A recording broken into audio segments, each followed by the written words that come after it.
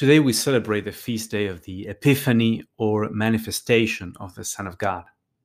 There are many interesting details in the Gospel we read today. One of them is the identity of the Magi, possibly members of a priestly caste or even advisors to their kings, and even men who cultivated some early form of scientific knowledge. God decided to lead Israel through the light of faith and revelation, but He didn't leave other nations in total darkness. God continued to guide other peoples through conscience, reason, and the desire for a deeper understanding of the universe. And what I think that these wise men represent is the best of human science and wisdom when these are open to finding God. Then the gifts that they bring are indicative of who they believe the child to be. Gold signals kingship. Frankincense is an offering reserved for God. And myrrh is used most commonly as for burial, so it's a reference to the passion, to the sacrificial death of Christ. A good way to meditate on this gospel is to reflect on the contrast between the Magi on the one side and Herod and the scribes on the other side.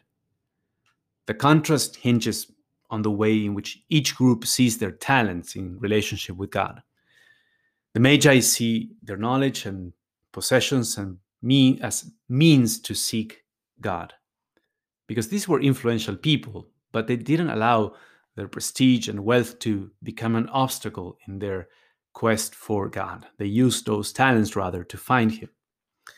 In the case of Herod and the scribes, we see the opposite phenomenon. Power and wealth in the case of Herod, and knowledge and influence in the case of the scribes, have become obstacles that keep them from encountering God. Herod in particular develops this paranoid type of fear. He reacts to the birth of the Messiah, already a little child, as some form of threat to his power. So as you meditate on this gospel, I invite you to place yourself on both sides of the equation. Think of the talents, possessions, and opportunities that may lure you away from God. And then place yourself on the other side. Think of those talents that enable you to seek Christ. Now, they could be the same talents. It all depends on how you view them. Do you see yourself thriving by directing everything to the service of God and God's glory? Or do you see yourself thriving by using your potential and things you have just for yourself, just for your own glory?